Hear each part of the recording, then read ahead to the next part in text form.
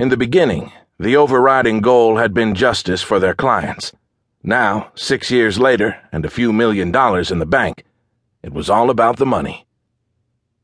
Kendall stood just inside his law partner's office, hands at his waist, cop style, trying to think of some persuasive argument to put a stop to this snowball of greed headed straight for the nearest jail. "Look, Cedric, it's time to call it quits," Kendall said, venturing further into the office. "We're lucky that we've gotten away with it this long." "Man, you gotta cool it with all the gloom and doom. It's bad for business." Cedric rested his massive forearms on the desk. With his shiny bald head and hulking frame, he could easily pass for a bouncer. "And luck has nothing to do with it. We're rich because I know how to pick my clients." He winked and flashed a gapped-toothed grin. The two law partners' approach to the practice of law had always been at opposite ends of the reasonableness spectrum. Cedric had a hustler's mentality. If making a buck was even a remote possibility, he was quick to roll the dice. Kendall, by contrast, shamelessly described himself as risk-averse. He typically jumped to the worst-case scenario long before he'd heard all the facts.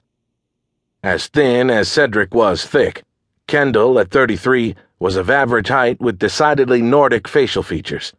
He hailed from a real-life legal dynasty, a brother and father at L.A. megafirms, an aunt on the federal appellate court bench, and a grandfather and great-grandfather who were legends in the legal community decades before he was born.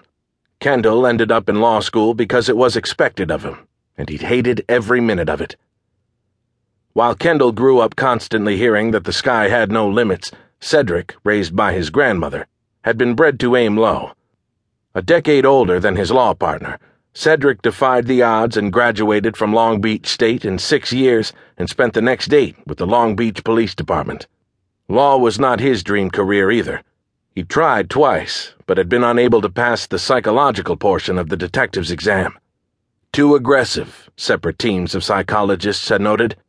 After his 6th excessive force complaint, he quit before he was fired. He'd ended up in law school on a dare.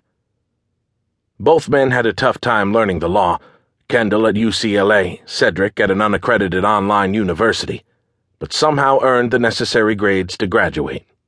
They'd met at a bar review course after Cedric had taken a seat next to Kendall, cosmically drawn together by their mutual insecurities. Cedric had failed the bar exam once, Kendall twice. When Cedric Payne formally introduced himself to Kendall Fear at the first break, the same sly smile instantaneously graced their lips. The law firm of Payne and Fear. The decision to jointly hang out a shingle had begun to percolate in both of their heads that very day. "We only have 2 pending cases left," Cedric said with a frown. "I'm not leaving that money on the table." "You don't have the money yet," Kendall pointed out. "If one of these guys calls our bluff and goes to the police, we'll lose our license and end up in jail."